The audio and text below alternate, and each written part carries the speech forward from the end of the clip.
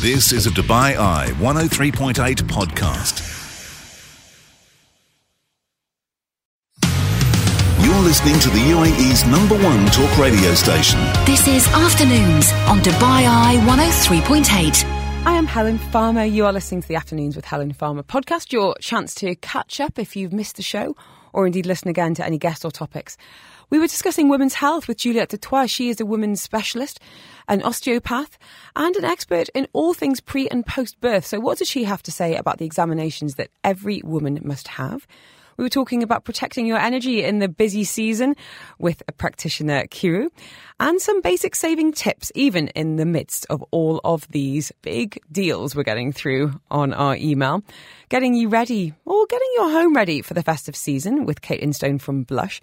And Lamia Malava was on hand for your legal clinic as we unpack the new federal family law that's coming to effect in February. From marriages to divorce, inheritance and more. Healthy habits. On Afternoons with Helen Farmer. We have stolen away Juliette Dutoit from Up and Running. She's an osteopath certified to deliver the Mummy MOT, postnatal physiotherapy for mums. She's also an accredited baby yoga practitioner, a women's health specialist, and has a real special interest in paediatric osteo for babies post that 6-week checkup. So she is here to answer your questions and mine. We've already had a number through social media on the text line as well. Juliette, are you okay to kind of start by outlining some of the issues, the conditions that are coming through your door? Yes, so when we talk about women's health, obviously we talk about everything that includes women's health. We don't only speak about pregnancy and postnatally, but that also includes the woman through their life journey, whether it's menopause or as childhood. I think mainly at the moment I see a lot of pregnant ladies coming through the door asking for a lot of recommendation, top tips, and obviously all our postnatal ladies coming through for advice, postnatal checkup. There's much more awareness about going and see a women's health specialist nowadays, which is absolutely brilliant to see. Not enough in my opinion, but we're getting there slowly and surely. So I see a lot of women coming typically from musculoskeletal pains, such as pelvic girdle pain, which is low back pain, pubic symphysis pain, hip pain. We see a lot of women struggling also with acid reflux during pregnancy. We see a lot of women struggling with headaches, jaw pain, pelvic floor issues. All these things are really mechanically linked, and there's a lot of things that an osteopath can really help you to understand. I think we kind of forget, just because, you know, how common it is to give birth, just how much the body goes through during that time, but also after that time as well. And I wondered, when do people tend to come and see you? Is it when the pain gets really bad, or some people coming in a kind of preemptive way, Juliette? So if we talk about pregnancy and postnatally, usually during pregnancy, a lot of people is not aware that coming for a checkup throughout pregnancy can be very, very helpful, beneficial to understand what's happening, and also to get some tips for postnatal and fourth trimester that we tend to really forget about. So we really think about only pregnancy and birth, and then the women tend to forget about what can potentially happen on that fourth trimester. Absolutely, because you think, well, the baby's here, so my focus will be on the baby, but actually that fourth trimester, because so much is happening in your body, when you think about the, you know, everything from, you know, the relaxin or a prolapse, or making sure that pelvic floor is recovering. And that really, as you say, needs to be a priority. You can't look after your baby if you're not in your good sense yourself. Now, a lot of the issues we're talking about, whether that is incontinence or ab separation, are really common, but perhaps not necessarily that normal. Do you find a lot of women are perhaps living in pain or discomfort or embarrassment because they think they just need to live with these things? Absolutely. I think there's a massive awkwardness, social stigma around these conditions. And for a very, very long time, it was very, very difficult for women to talk about these things, and especially to their entourage, but also to their families, to their partners, to their husbands.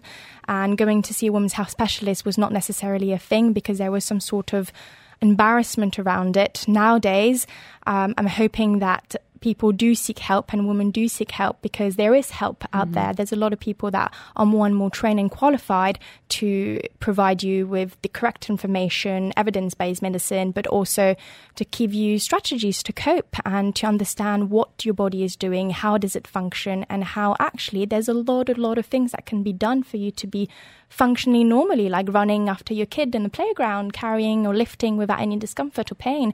Pain is something that shouldn't be ignored. It's not normal. For example, having incontinence, leakage, having parents or mums coming to see me being I leak when I laugh or cough is something that shouldn't be considered like normal. It has a big frustration, embarrassment impact, but also social environment impact. It's costly. It's costly for the environment. So these are the things that should be really aware. So being proactive and turning to a specialist, as you say, rather than Dr. Google or indeed Mumsnet. Juliette Dutoit is with us from Up and Running. We are going to go to the text line. One here saying, I'm in my second trimester, have developed SPD. It started around week 14 and it's steadily getting worse. Had it for a month now.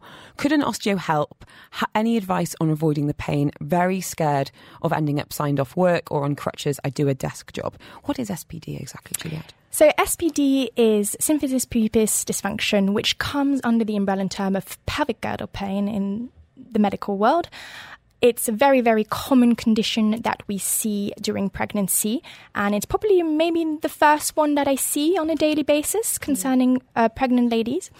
In research beforehand, we used to think that pelvic girdle pain used to be because ligament instability. It used to be, it's normal, you're pregnant, or it used to be avoid any sort of form of exercise, it go away. But actually, all of this has shifted, and science nowadays show us that actually pelvic girdle pain is much more complicated than that, much more complex.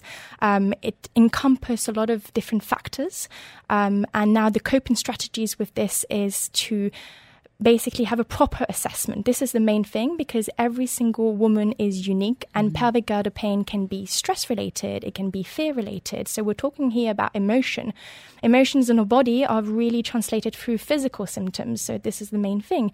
It could be an altered breathing pattern, not breathing optimally. So the link between the diaphragm and a pelvic floor, I can go in more details into this, but it's very highly linked, and it's very important to understand it, and can create some tightness, some discomfort and pain through that pelvic girdle.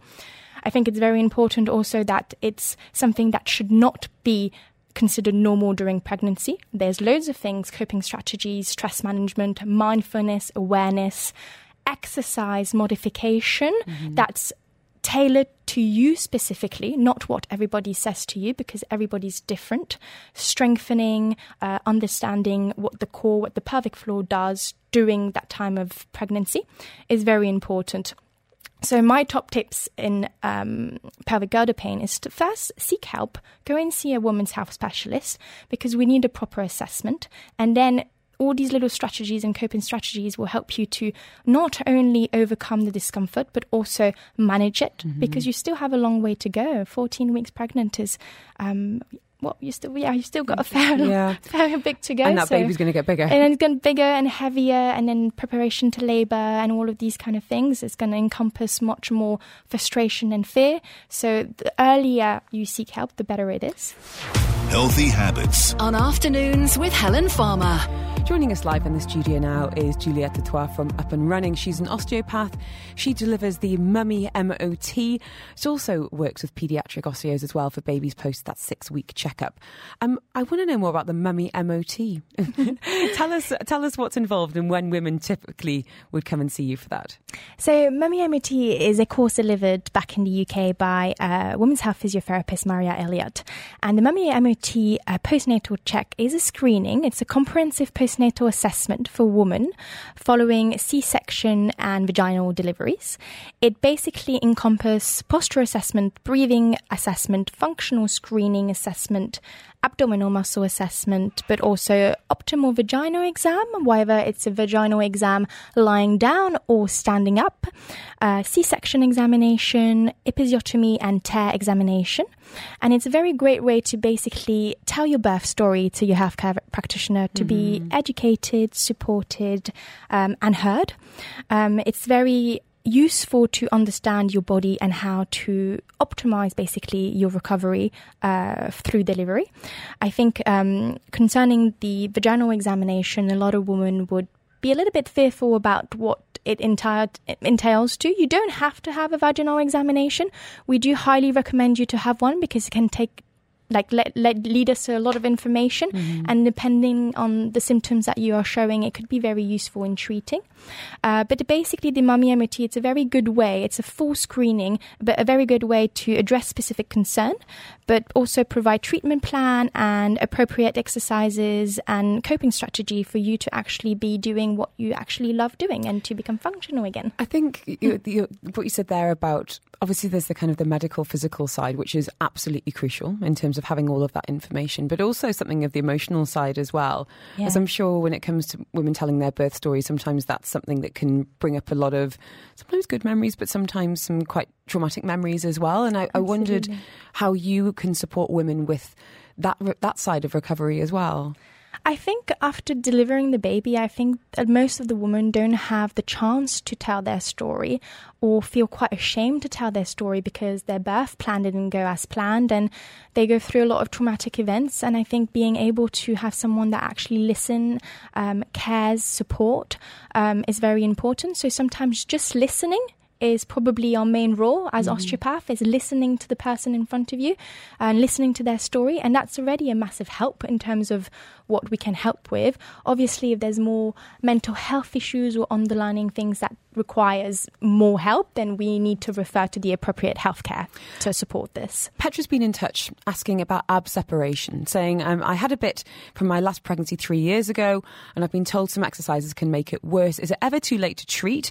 And is there anything I should absolutely avoid? What is the official name for this? Because I can never pronounce it, Juliet. So, diastasis recti. Thank you. Or commonly known as abdominal separation or the gap. We hear a lot of people say the gap, which I don't really like the word, but that's kind of how it's commonly known as. The short answer is no, it is never too late to treat diastasis recti. And we see a lot of women pass menopause with diastasis recti. It affects not only women, actually, it affects also children and men. So a lot of people have diastasis recti, but actually is not aware they have diastasis recti because they're perfectly functional. And how do you kind of ascertain that somebody has this? So it's a specific measurement. There's been a lot of ongoing debate in the research and in the science, and we have evolved through that debate and through these researchers. There's a very misunderstanding in the community, especially in the women's health community, about this diastasis recti. And as an osteopath or physiotherapist in women's health, we really educate on what is that abdominal separation. What are we actually looking at? It doesn't matter really how wide is your gap or how deep is your gap, but it's how we can actually tension the fascia in between our abdominal muscles to make ourselves functional. And this sometimes is very hard to make people understand. What we look at is how functional you can work with a diastasis recti. And there's a lot of fear of exercises doing ab work. I see women that doesn't do it anything in terms of abs, but when you think about it, when you're lifting your little one, when you're going grocery shopping, you are using your abdominal muscle, maybe not very efficiently, or maybe not accurately, or maybe you're compensating with other muscles. But that's where, as a women's health specialist, we come in and we try to educate you and empower you around diastasis recti, and you so you're not kind of living in fear of being in pain or worsening it. So to Petra's point then, is there any exercises that you would say, please don't do this? It depends. Again, the big word, it depends. It depends. Is it a true diastasis recti? Is there any doming, bulging, how she's controlling her pressure? You know, I'm going to make you examine me when William's doing the traffic.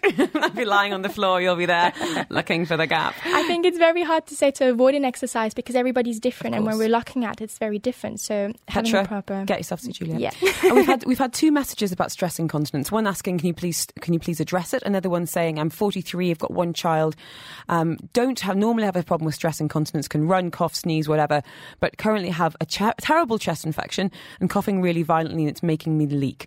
Any advice to anyone suffering, whether it is post-birth or indeed in terms of circumstantial, like in this most recent message? It's quite a funny one because with COVID, I had a few cases of yes. So unfortunately, people with very bad cough and realizing that with that really strong cough created some leakage. With stress urinary incontinence, yet again, it depends. It needs a proper assessment. Of course, when you're going to cough and strain and not being able to control the abdominal pressure, the pressure that you're putting onto your pelvic floor, there is some leakage or stress urinary incontinence that could happen through that pelvic floor and that leakage. I think what's very important to understand is that that's usually a sign that maybe the pelvic floor muscle or the core pressure is not controlled, or there is some weakness in there. And it's quite important to seek help as much as possible, because you don't want to keep on putting strain on that abdominal wall or on that pelvic floor. So it's definitely something that can be addressed, and definitely have loads of coping strategies, especially when you've got chronic coughs. And it's not something you have to live with? Absolutely not. We haven't even talked about osteopathy for babies. I'm going to get you on to talk about that another day, but I just wanted to ask you kind of a really great question from Zoe, who was being really proactive, saying, I'm only 14 weeks pregnant and I wonder what Juliet's advice is for preparing for birth to avoid tears and any post-birth complications. Great question. Great question. So preparing for birth, I think first thing to understand is that there's loads of different things that we can teach you. First of all, we can teach you how to open your pelvis optimally. So we're talking about the inlet and the outlet of your pelvis. So optimally providing you with some birth position and strategies, understanding the anatomy, because it's very mechanical. Mm-hmm. Birth process is something very natural, but you can put yourself into a certain position that can really aid the descent of the baby and avoiding tears using gravity, like squatting or forces. There's also perineal massage, which is really highly recommended at that 34, 36 kind of week benchmark. Perineal massage basically includes stretching the perineum, which is basically that area between the vagina and your back passage, and doing that regularly, probably 3 to 4 times a week in this stage of pregnancy, is extremely important, because it can really help you to have the sensation of that stretching through that pelvic floor, through the perineum, and that has a really good evidence in basically low incidence of tears or episiotomy, preparing for birth, having hands-on massage, like releasing your adductor muscles, which is the inner thigh muscles. We should just say this is, you do not ask your local massage therapist to do this for you. Yeah. It's not an added service. This is something that's for a partner or a practitioner such as Juliet. Exactly. Yes, please. just in case your masseuse is going to get an interesting question. We've run out of time, speaking of interesting questions. Thank you for everyone who's been in touch today. Juliet, we'd love to have you back. We had a number of messages about cranial therapies in babies as well, so we'll definitely address that on a future show. Thank you so much for your time. In the meantime, if we couldn't get to your message, or you do want to find out more one-on-one, you can find Juliet at Up and Running. She's there at Tuesdays at the Emirates Golf Club and the rest of the time in Al Wasl in the Jumeirah branch. If you want her details, drop me a message, 4001, the app or the WhatsApp, and I will send that your way. Juliet, absolute pleasure. Thank you so much, Great to have Helen. you in the studio. Thank Great to have you in you. Dubai, and we'll catch up very soon indeed. This content is for informational purposes only and does not intend to substitute professional medical advice, diagnosis or treatment.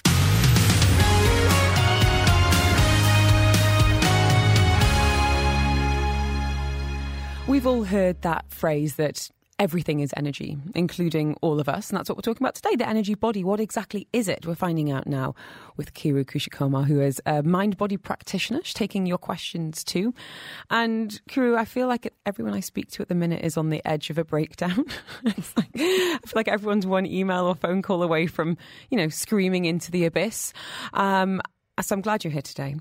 Before we get into some advice for kind of protecting our energy over this crazy season, whether it is, family visiting or travel or work, I'd love to hear a little bit about you and how you found yourself working in this field. Can you tell us? Certainly. Thank you so much. First of all, it's such a pleasure to be with you today. And thank you for the invite. So, yes, my role as an integrative nutritionist and a holistic energy healer, I'm so super excited to be able to sit with my clients and then, educate them about healthy lifestyle and then sit back and watch them transform their lives and receive that aha moment of fully being alive. This is one of the things I loved doing, and that's why I'm here today as well.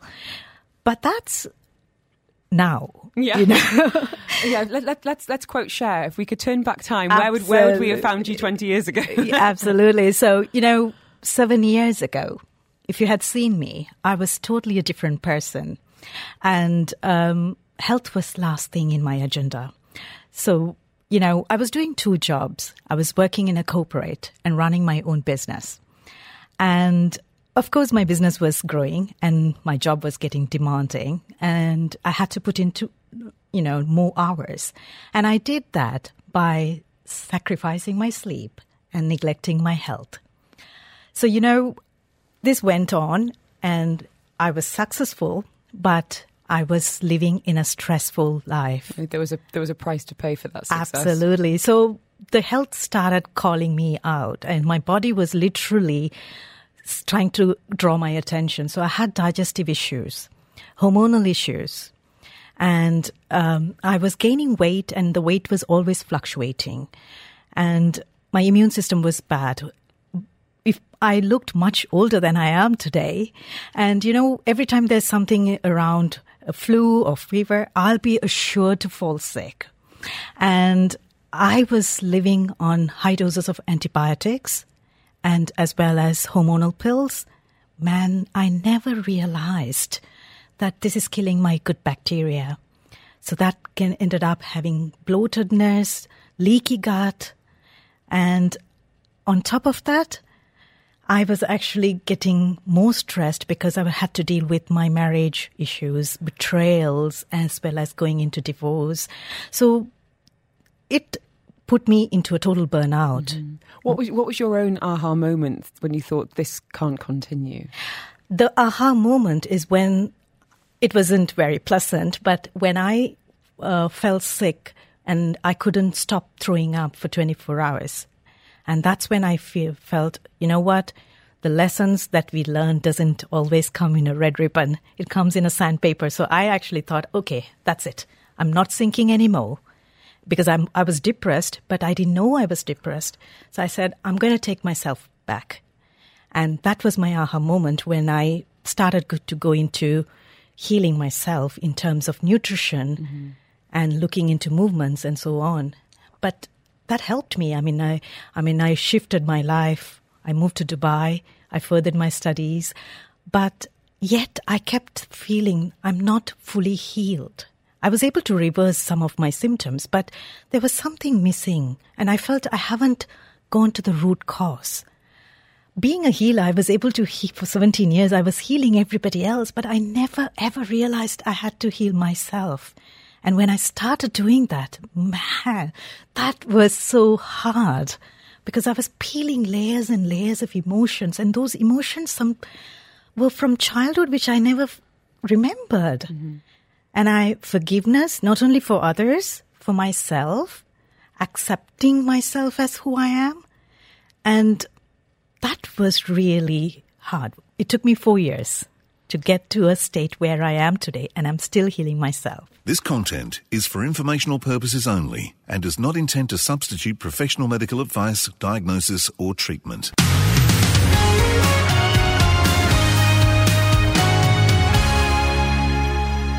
Joining us live now is Kiru Kushikumar, who's a mind-body practitioner. We're talking about energy and protecting yours, boosting yours, what you can be doing in what I think is universally being described as crazy season right now. And we've had a question from Leanne saying, feeling really overwhelmed with work. I have to travel with the kids over Christmas. I'm already stressed thinking about it.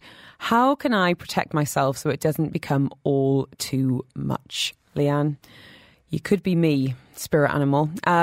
What do you suggest, Kira, to anyone who's feeling exactly that, overwhelmed? Overwhelmed. Hey, Leanne, so you're not the odd one. I was there because it's something that we always try to do is we try to control everything. We like to have everything the way we decide and happen in the right time. So it's the matter of first taking a step back and willing to take off your hands from the wheel. Mm-hmm. And allowing the universe or God or higher source, whatever you believe, to bring things in the orderly manner. Because remember, we don't need to always need to fix everything. We don't need to find solution. I was like that. I was a person who always said, I need to find solution. If plan A doesn't work, plan B. whatever it is, and I'm a perfectionist. Not anymore, to somewhat. But yes, that stresses you out, and that burns you out, and you really cannot enjoy the season. The best thing is, do whatever you can do. That's exactly what I was about to say. Control what you can control. Absolutely. And then you're going to just say to yourself, well in advance, I'm going to enjoy this. Mm-hmm. It doesn't have to be perfect. It's okay to when things go wrong. I think that is a really interesting point about that expectation, because absolutely. I am prone to some perfectionism myself. And my worst thing is having these expectations that I don't articulate to anybody, so no one can help me in that, and then having disappointments when things don't go my way. So Leanne, I'm with you. I know you're probably stressing about packing and finishing tasks and all of that, but I'm in exactly the same headspace. I'm going to control what I can control, and then try and, as you say, take hands off the wheel. I just wondered if there's anything that you recommend people do on a daily or weekly basis to kind of help keep us balanced. Is there any kind of quick tips you could offer us, Kira? Yeah. So one of the things I believe that lots of us struggle, whether it's health or life or just, getting things done, is, we all have this fast-paced life and hurry up and get done, right? So we need to first learn to relax. That is, we need the first thing. It sounds so simple, isn't it? It was hard for me. And most importantly, choose yourself first. This was hard for me because I was chasing success all the time. And I'm sure many ladies out there can relate this. Mm. We want to be the mother. We want to be the wife. We want to be the boss, everything. And then yes, the self-love and self-esteem, or even like that caring for us, comes last. So all you got to do is, first of all, take that space time. If you feel it's a bad day, mm-hmm. just let it be and distract yourself. This really works. All you need to do is distract yourself. You could just go out for a walk, even in between works. Just go for a walk if you can find a small space. Listen to the music. Dance yourself out. Distract, so that the trick is to maintain your joy level. Yes, you're in the midst of mess. Things are not going well. Yes, but take a time and go and come back. Kira, we've run out of time, unfortunately. You've got a workshop coming up on the 10th of December and you talk about going on a date with yourself. Can you share your website if anyone wants to find out more? Yes, it's all on my website as well as Instagram. So it's www.kirukishakumar.com, and you can find me on Instagram, Health Expert Kiru. Thank you so much. If anyone wants those details, drop me a little line on 4001. I'd be very happy to send them your way. This content is for informational purposes only. If you would like to seek medical treatment, please contact a certified healthcare provider for personalised advice and diagnosis.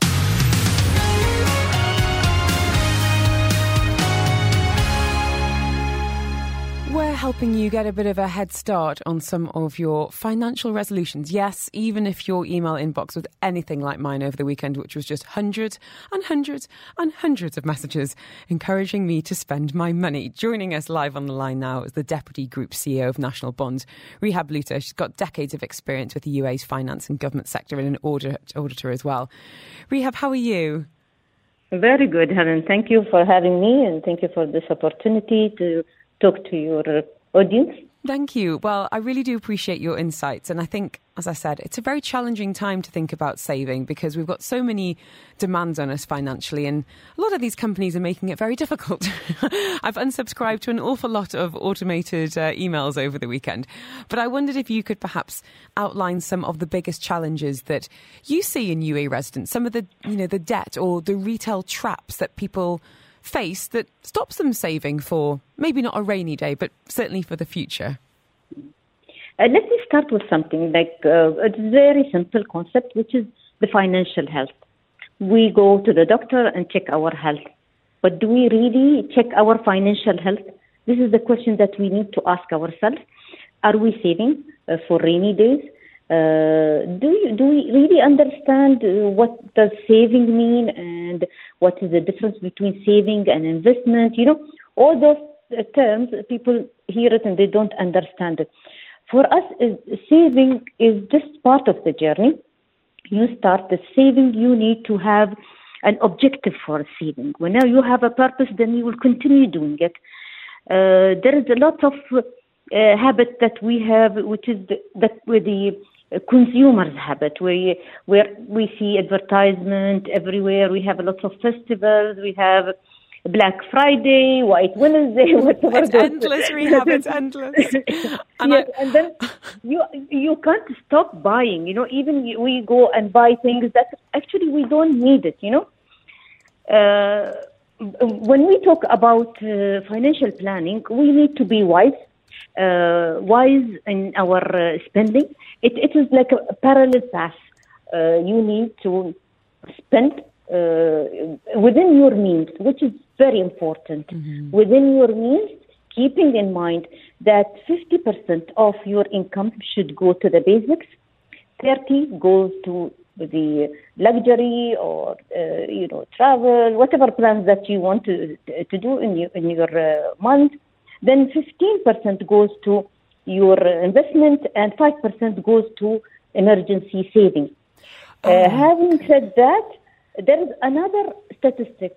The majority of people, they have debt and they have loans from the bank. Mm-hmm. They can't follow those numbers, It might not be realistic. So what we propose in such cases that you pay about 40% for your debt, then 40% for your basic necessity. And then 10% goes to the luxury. And we should always keep 5% for your investment, which is long-term. Investment is always long-term, where you are. It's difficult also to liquidate. Good, buying an asset, it's not buying a car, huh? A car is not investment, but buying a real estate, having any specific fund or something. You can still invest, but for your saving, at least you need to keep 5% from your income. A question. Sorry, Rehab. I want to squeeze in a question from the listeners. We've got one from Emily saying, "What do you recommend with the emergency funds?" You're saying that 5% going into that emergency pot. But keeping in mind that you need to have 15% planned for investment. Mm-hmm. So you need to allocate 20% of your salary for investment and for fund, because in the investment, once you are stuck in specific investment, you cannot exit. It will take time. It's more than 3 years. And what about the emergency fund? What is that looking to cover, and how should we calculate how much we need in it? Emergency fund, you need 5% of your salary. We need to distinguish between investment and saving. Mm-hmm. Investment is mainly for specific objectives, short term, less than 3 years. But when you go to investment, it is more than that, 3 years, and I'm expecting money to generate money. So my money grow. In the saving, your money will not grow. But this is something that you keep in case that you have any emergency, you can use it. You always have this cushion for you.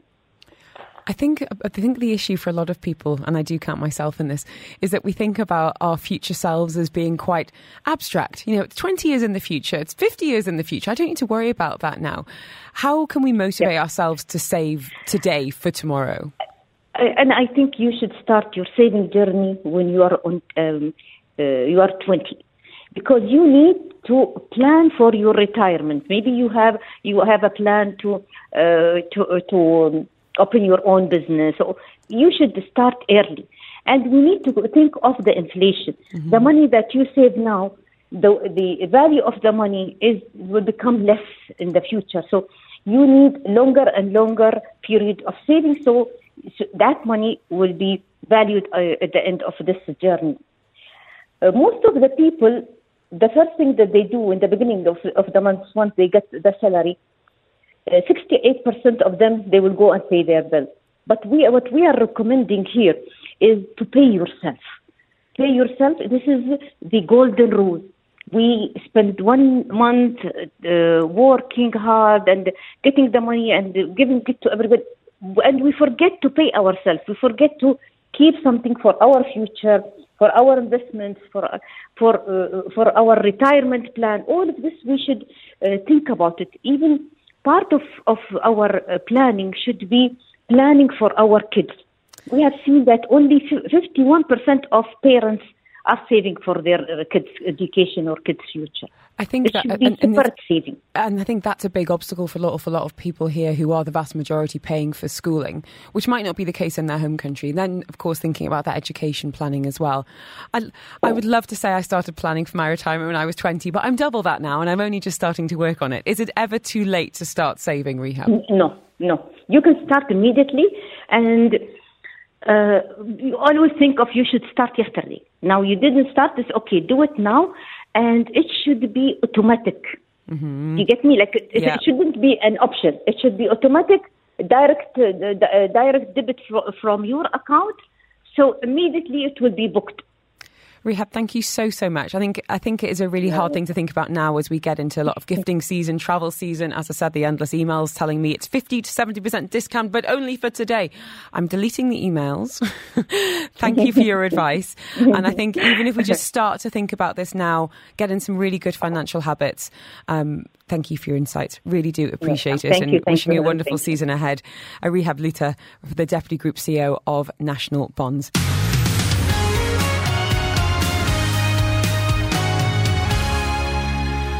I want to know, is your Christmas tree up? Send me a thumbs up or a thumbs down to 4001. We'll do a very non-scientific poll. But if you need some festive design tips, we've got an expert for you live in the studio. Kate Instone is the founder and creative director at Blush, the go-to designer for super homes here in Dubai. She's had some A-lister megastar clients. She signed an NDA, cannot name names unfortunately, but is also here to help us mere mortals as well. Any weird requests over the years when it comes to working on homes with some big names, without naming names, Kate? Oh, we've had a lot of weird requests. We have blown up mountains to create car museums. We've dug tunnels for bowling alleys. Our latest request has been to convert a 777 Boeing jumbo jet into a private jet. Oh my gosh. Which is super exciting, but also a little scary. Why would you need such space for a private jet, and what are they going to have on it? Well, we have boardrooms, we have cinemas, we have only 2 bedrooms actually. We have kitchens, we have offices. This is interior design on quite literally physically the next level. Let's bring it to festive. Is your Christmas tree up? Not yet. I like to wait until December. Me too. I like to have National Day and then with that long weekend. So I'm thinking Sunday afternoon, ours will go up. But I've started bringing a few things out because I've started lighting some candles. I've got a lovely tartan blanket that I've brought out. So I wanted to ask how you feel about, I guess, seasonal styling versus Christmas decorations. Well, we love seasonal styling just because you know, you buy your sofa and your coffee table and your armchairs, and these are real investment pieces, and you're not going to change them.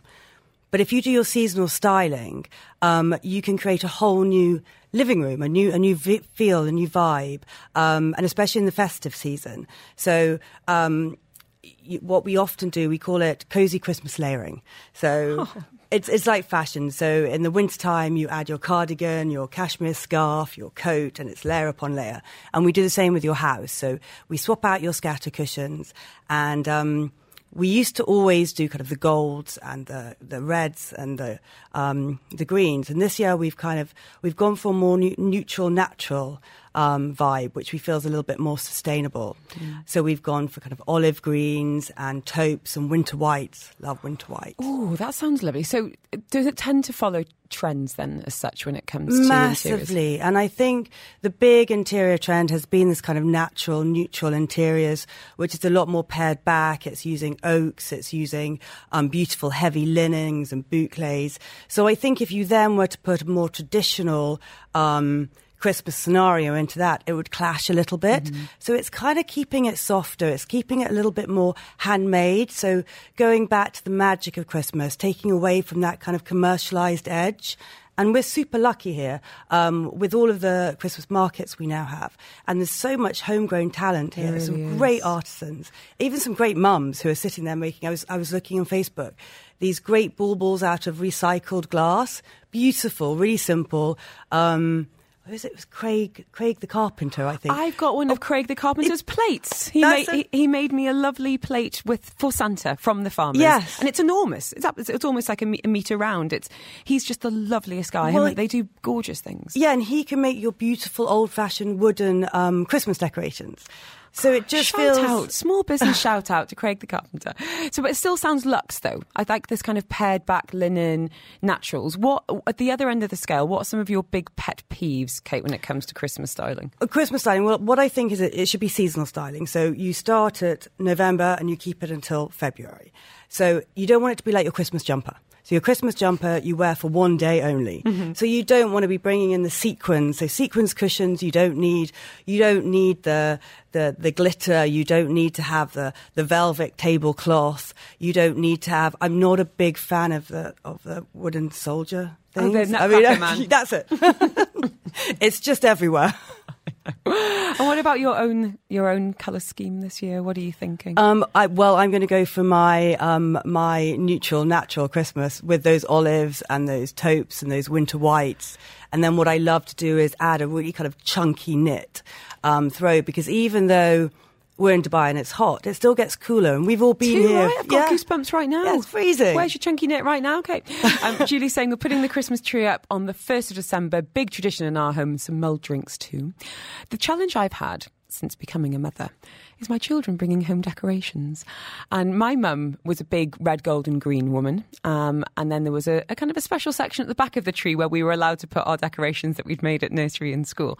Where do you stand on, I guess, quality control? I say 2 trees. Yes, thank you. 100% 2 trees. You have a children's tree and they can go mad. And then you have the more of the public tree, the tree that your guests see. The social media tree. We got, it's my wedding anniversary on Christmas Eve. So we asked all of it was a small wedding, but we asked all the guests instead of a wedding present to bring us a decoration. And that's really special to us, that we know that this one's from my mum and dad and this is from, Nick's brother and whatnot. So I love having those kind of moments, where we kind of bring out them and adding to that with the children as well. And I wondered a little bit about what else we can be doing in the home. Tablescaping. I love tablescaping. And I think these are your 2 areas that everybody congregates at Christmas. You have your living room, and then, of course, Christmas lunch is in the dining room. And what I love with the tablescaping for Christmas, you can leave it out, so it stays on the table through the whole kind of Christmas season. And this year, what I love is you can go outside your garden or go down to the garden centre and just get some foliage, and beautiful foliage, and you just lay it down the middle of your dining table and you punctuate it with pillar candles. Really simple, really beautiful. And if you can find any eucalyptus leaves, it smells divine, and it's that lovely kind of muted olivey green colour. So it's just really pretty. Okay, you've got me excited. I want to go and start decorating like crazy. Now, my husband is a bit of a Grinch and he's away at the minute, so he's going to come back to something of a winter wonderland when he returns to Dubai on Sunday, and I'm going to firmly blame you. For anyone that does want some expert insights in terms of your content, your resources, but also in terms of your services as well, what's the best way of getting in touch with you at Blush? I guess it's probably through our website, which is Blush hyphen... No, it's not. I actually... My Instagram.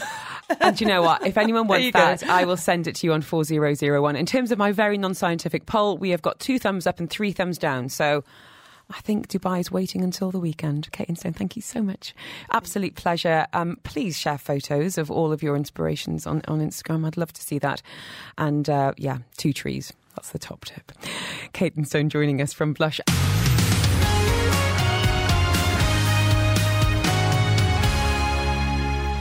Joining us, probably one of Dubai's busiest women, Ludmila Yamalova. We've stolen her away from her practice there at HPL Yamalova and Pluka for an hour to answer my questions, but most importantly, your questions. Ludmila, great to have you with us. We're going to get straight to the headlines. A couple of things we'd like to address before we go to already a very busy text line. New federal family law. What's it all about? What do we need to know? And how is it going to affect us? A great new source of law. It applies to, it's basically it's a personal status law, and it applies to non-Muslim individuals and families and couples. So in particular, it would apply to anyone who wants to get married in the UAE or get divorced, or even for inheritance purposes. So unlike previously, whenever a couple would want to get divorced, for example, they would apply to a personal status court, and by default, the application of law would be the UAE personal status law, which is based on principles of Sharia. Mm-hmm. Now, this specific law sets out ultimate civil procedure, civil law for non-Muslim couples in the case of any one of these personal circumstances, or such as divorces, marriages, or inheritance. So it's huge. It's huge because we've never had anything like this in the UAE except in Abu Dhabi. And we've talked about the Abu Dhabi civil marriages and its effects law on this program in the past. And so this new law, which is the Federal Decree Law number 41 of 2021 on civil personal status matters, is a federal law. So previously, Abu Dhabi had its own law that ultimately introduced this brand new, very novel concept of applying civil law to basically civil marriages and civil and its effects law for just Abu Dhabi citizens or residents. And now we've got at a federal level. So am I right in hopefully thinking this is going to make things faster, cheaper, easier? And let's use a divorce as an example there. Is this going to be the case where there might need to be perhaps no blame assigned? Things could just go through a lot more smoothly. Exactly, bingo. So the one of the most relevant parts for I guess again non-Muslim couples would be that there's no need. There's basically both couples have their equal right to divorce. There's no requirement of having a fault divorce, for example, or for one spouse having a stronger right for divorce than the other spouse. So here it's equal rights for divorce. And there's no requirement of a fault or for divorce to be at fault or for any other reason. Either party can divorce at any point in time for any reason with no penalties. Furthermore, with regards to custody, and I guess in under Sharia, you have two concepts, custody and guardianship. In civil law, there is no such thing. There's just basically custody and guardianship, and one is the same. And so under this law, parents will have 50-50 right for custody over their children. So there's no more the custody resides with the mother and guardianship with the father, and then the custody transfers at a certain age of the kids back to the father. Here, the parents will have equal right over the children unless they agree otherwise, for example. What about alimony? Has there been any reference to that? So this specific law sets out a general framework, and it also refers to regulations to be implemented later. So the current version of the law, the main law, does not specifically talk about alimony. And there is a provision, however, that indicates that the alimony will only be paid one way, and that is to the wife or the ex-wife, and not by wife to the ex-husband. So there is, we know that the alimony would only be eligible for a woman to receive, not for a man. But in terms of how it's going to be calculated, that will be defined in the executive regulations, which will be introduced at a later point. And recognition of civil marriage, Ludmila, this seems to be a big one as well. And we've had a question going, when is this coming into effect? So when are we going to have this UAE-wide federal law? It will come into effect February 2023, so 2 months from now, and it will apply to all relationships, be it marriages or divorces for that matter, that will take place after the law comes into effect. So, for example, if you have an ongoing divorce case, and come February when this new law comes into effect, the current ongoing divorce case will not be affected by that law in February. So it will only apply to divorces or marriages that will be filed after February 2023.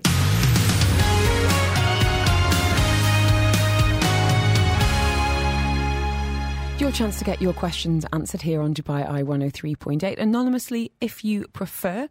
We have just been talking about the new federal family law that's coming into effect February next year, Ludmilla. And a follow-up question saying, does it apply to marriage that took place outside of the UAE? I assume this is talking about the divorce law that will be now UAE-wide. Presumably if someone got married in their home country, be it, UK, India, New Zealand, where that might, are you still able to get divorced under UAE federal law come February with the circumstances you described earlier?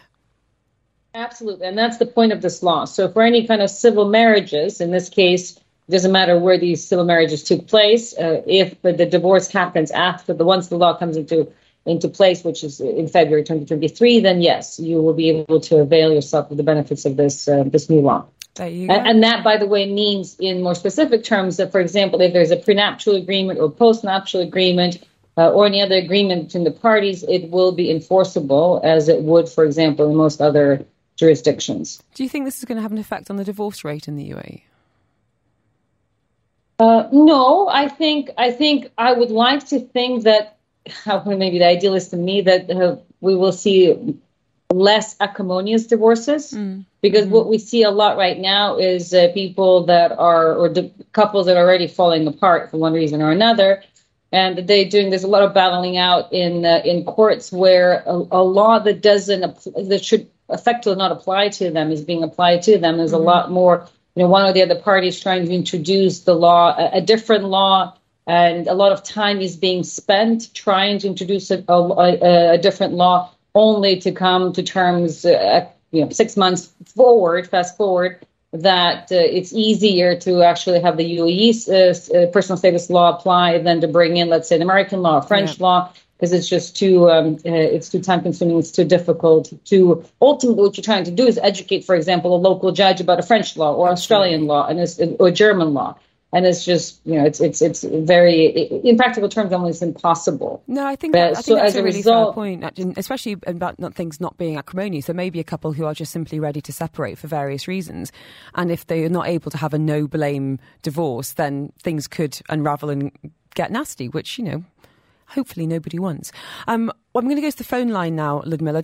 No name, asking about her salary or lack of. I'm working for an LLC company. For the last 5 months, I didn't get my salary. I am continuously chasing my employer for the salary, but they are always delaying it. They say 10 days, 15 days. And then I had no choice, and I reported to the labor complaint. And once the labor contacted them, labor advisor contacted them, they said that we will give you in 15 days. And then I closed the complaint. It's been 15 days. I am again chasing them, and they are not giving me my salary. So please help me. What should be my next step? Should I again complain to the labor, or what should I do? This sounds so hugely frustrating. Chasing money that is yours for months and months and months. Being told it's going to be 15 days and that not being the case. What are these listeners' options, Ludmilla? Well, first of all, if I may offer advice, don't work past the first month without being paid, because you shouldn't be. There's no expectation, and it's obviously the country, not the country, nor the law expects you to continue to work here for free. So if you're not being paid after the first month, take it as a sign of warning and be very cautious about proceeding forward with the same company. So that's lesson number one. With regards to what to do next, so I want to clarify what this labor complaint means. So in any kind of labor dispute, there's two steps. Whenever an employer or a company has a labor dispute, they first file a complaint with some form of mediation authority. So if it's a mainland company and employees working for LLCs, they will have to file the complaint with the Ministry of Human Resources and Amortization, which otherwise is known as MOHRE.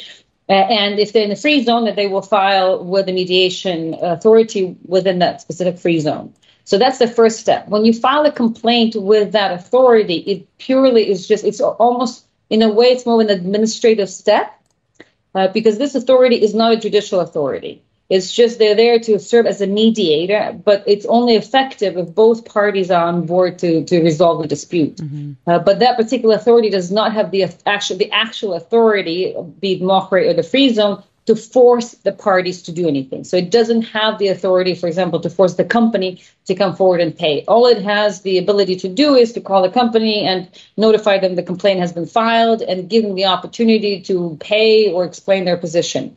But if the company is not willing to pay or does not even show up to the hearing on mediation, which they don't have to by law, then nothing happens. So what you need to do is then, if this mediation is not successful, then you need to file an employment case or labor complaint. But before you do that, you need to get an NOC from this mediation authority, let's say Mokre, and then with that NOC, you go to court. So in other words, Mokre doesn't really have, right now, for the time being, authority to enforce the company or force the company to pay. Only the court has the ability to do so, and if you haven't heard back from Mokre or from the company within 15 days, that's perhaps your sign that the company is not going to pay voluntarily. Therefore, you need to request an NOC from Mokre and then go to court. Oh my goodness. Okay. If this was... But as I described this, it's not as complex or time-consuming or even expensive as it may sound. So these days, one of the blessings that I've said many, many times, one of the blessings of COVID is that so many of the government services, if not all, have moved into some form of online platform or another, and they're extremely efficient and extremely effective. So all of this is happening literally from your own comfort space. You could do it on your computer. You can file complaints both with Mokre and the court, both literally at your fingertips, either through your computer or through your phone. Either through the website or through the various apps. And it all really happens fairly quickly. Both Mokre and the labor courts are very efficient in deciding cases. Good. So and you can do it all yourself. You actually don't need a law firm. You just need to make sure whatever you submit to the authorities is in Arabic, which you can do through translators. But it's not as complex or expensive as it may sound. Thank you. And Ludmila, if you could look to the future, what do you think this listener's chances are of actually seeing that money? I think if she continues with the court case, then very good chances. Good. Because you have to get paid. I mean, that's just the law. And so what she will have a favorable, if she goes with the court, she will have a favorable judgment in her in her favor, and there will be an amount of money that this company will be held to be owing to her. With that, she can file enforcement and then go after the company by virtue of, for example, seizing their bank accounts or seizing their license, or even getting the manager or the shareholder of the company held responsible for the payment of this court judgment. Yeah, well, take his Rolex. All right, Ludmila, thank you so much.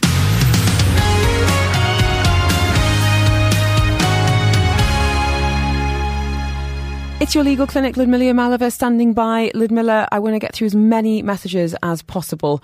We are going to have a bit of a quick fire round. A bit of feedback, Ludmila. We're just hearing from a lady earlier who's been 5 months unpaid. Masha's saying, which labour process are you talking about being easy and straightforward? I'm 1.5 years into a labour course. Much drama. I have won, but I'm still yet to get what is owed and certainly haven't had an easy experience. And the lady who messaged, good luck, but don't expect to see that money. Any feedback on that, Ludmila? I disagree with that. Obviously, I speak from the experience that I have, and we are slightly in a different position perhaps than just a lay person, because we're a law firm, so this is what we do for living, for business. And I'm telling you, and I will not back away from this statement, if you know the process and you follow the process, and if you do things as per the process, it's a quick process. We've had a number of labor cases just this year alone where we had judgment within a month and a half. Very large judgments. But you need to know the process. You need to know, for example, that you need to go through the mediation process first before you apply to the court. You need to also know if you're coming back for example, from a free zone, not only do you need to get an NOC from the free zone to go to labor court, but you need to convert that NOC through the Ministry of through Mokre to go to court. Again, it's not a lengthy process, but it is an administrative nuance. And you also need to know that whatever submissions you make, they have to be in Arabic. You need to know what it is you're claiming. You need to know how to orient yourself, for example, in terms of the court system, how the hearings are listed, where they're listed, to attend the hearings. Again, it's not complex, and it's the systems and the tools are all there. But you obviously, if you're just operating completely on your own without any advice, you're bound to stumble because this is not your area of expertise. But if you get a little bit of advice and you have a framework within which to operate, we've had a number of people who've come to us for advice. We give them an hour consultation, and the rest of the process they were able to manage on their own. So my statement remains accurate, and I stand by it. But you do need to have some advice. To the text line, Naja's saying, legally, is completion for handover linked to payment considered the Dubai Municipality completion letter or the DLD completion letter? Thank you. It depends on, since we're talking about the contract, it depends on how it's defined in the contract. But ultimately, the completion process that we described, that is being referenced here, refers to the law that sets out the developer's authority to ask for the next payment until a certain stage of the project has been completed. Now, that law that I'm referring to was actually issued by ultimately Dubai Land Department. So in that case, it's the Dubai Land Department's sign-off in terms of when that particular stage has been completed would apply. But these are the stages I'm talking about in terms of the ongoing completion stages. But once the building has been completed, there is an overall completion certificate for the entire building that's being issued, and that certificate usually comes from the Dubai Municipality or the relevant authority in the free zone, for example. So if we're talking about the completion certificate for the purposes of completion of the entire building versus a specific stage, then you go to the Dubai Municipality or its equivalent. And if it's for the stages along the construction process in terms of the installment payments, then it's the Dubai Land Department date. Okay, hope that helps, Nash. All the very best with the admin. A message from James saying, my landlord has just sent me the 1-year notice to vacate the property with a letter from the courts. It says in the letter he's vacating us from the property to conduct full maintenance work and then sell it. Is it true that he won't be able to renew Rejari for 2 years following this? And if I do find out he's renting again, what can I do? To add to this, it's only our first year on the property. When we leave, it'll be 2 in total and have put in a lot of renovation work, which is frustrating. Yeah, indeed. Where does James stand in terms of reacting to that letter? And also, what does the law say in terms of the actions that a landlord can take? Well, it sounds like the tenant received a legal notice from the landlord to evict for the reasons of perhaps personal use. Mm-hmm. Because if the reason for eviction is personal use, then it is true for 2 years the landlord is not supposed to rent out the house to anybody else. But not supposed to rent out the house to anyone else is different from not being able to register Rejari for 2 years. Because it's not really cross-linked to that extent yet. But if the tenant finds out, for example, that the landlord rented out the house to someone else, as per the Dubai rental laws, the tenant can seek compensation from RDC, being the rental dispute center, for the difference or the damages they have suffered and for the difference in rent between their previous tenancy and the current tenancy. So there they can seek compensation. But it sounds like, so I'm not sure if in this particular legal notice is the ground for eviction is personal use or for maintenance. Because if it is for maintenance, it's a different reason. And if in that case, and the RDC actually is pretty strict that the reason that's stated in the legal notice for eviction must be the actual reason that the landlord is ultimately trying to evict the tenant for, and that reason cannot be changed later. So in fact, you can invalidate the legal notice if the reason changes, or if the reason that's stated is for personal use, but then ultimately he decides to sell, or vice versa. So the reason in the legal notice is very important. Okay, James, all the very best. And I know a good removals company if you're looking for some guys with some trucks. Anonymous message here saying, Facebook Messenger stalker regularly messaging me, harassing me using a fake account, then deactivated. Now the stalker has created a new account and continues to message me. Is there a way of finding out who this person is, and is there any legal recourse? There's a legal recourse, but in terms of finding out who the person is, it really depends. So the legal recourse in this particular case, you could file an e-crime complaint because you're being stalked, you're being harassed, and these are covered under the UAE cyber law. And so in this case, you can file an e-crime complaint if you do not know who the stalker is, for example. So in that case, that's the purpose of the e-crime complaint. And then once you have filed the e-crime complaint, the whole idea is that why it's called e-crime is it goes to the special e-crime division, where they have the tools and the ability to ultimately, hopefully, figure out who the stalker might be on the other side of the technological world. And in that case, so if they're able to identify that person, you'll be able to find out through those means. But one way or the other, at least the e-crime division might be able to also assist in blocking, for example, some of these sites. Also, even if they don't find out who the perpetrator is. I would also say that these crimes are taken incredibly seriously here in the UAE. The e-crimes department is very, very on top of these things, and penalties are significant. So I definitely would advise you going down that route, speaking from someone who's done the same. Very quick question, Ludmilla. If a Dubai visa is cancelled, does health insurance continue throughout the grace period? Surely that must depend from company to company. It depends on your insurance policy. So in most cases, insurance policy and the term of visa are not aligned. So you can have the visa, especially if you have the visa canceled earlier, then your insurance policy is a contract, right? And it's a contract for that period of time or term. So it does not by default become invalid or stops working. But certainly if the insurance company were to find out that your visa has been terminated, in a lot of the insurance contracts we have seen, there's a provision that they have the right to terminate insurance, for example, in the event your visa has been terminated. But it's not that they can just terminate insurance without refund. In most cases, if they do terminate it early, they also have to refund you for the remainder of the period of time. Ludmilla, thank you. It's been a whistle-stop tour of the law this afternoon, looking to the future as well. So I'm sure we'll have more questions on that new federal family law that's going to be coming into play in February, and we'll be keeping everybody up to date on it, as I'm sure you will be across your social media channels. You can find Ludmilla Yamalova across Instagram, TikTok, and of course her website there at HPL Yamalova and Pluka. So if you do need some one-on-one assistance, that's the best way to go. But she will be back with us next Monday afternoon to any messages we weren't able to get to today. That will be put aside for next week. Wishing you a wonderful week ahead, Ludmilla. Thank you again. Thank you too. And don't forget, we will, of course, be revisiting many of these topics as news unfolds.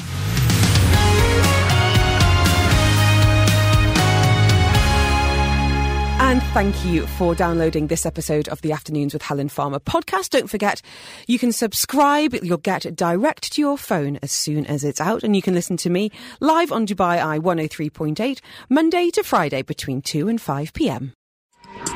You've been listening to a Dubai Eye 103.8 podcast. To enjoy lots more from Dubai Eye in the United Arab Emirates, just go to DubaiEye1038.com or find them wherever you normally get your podcasts.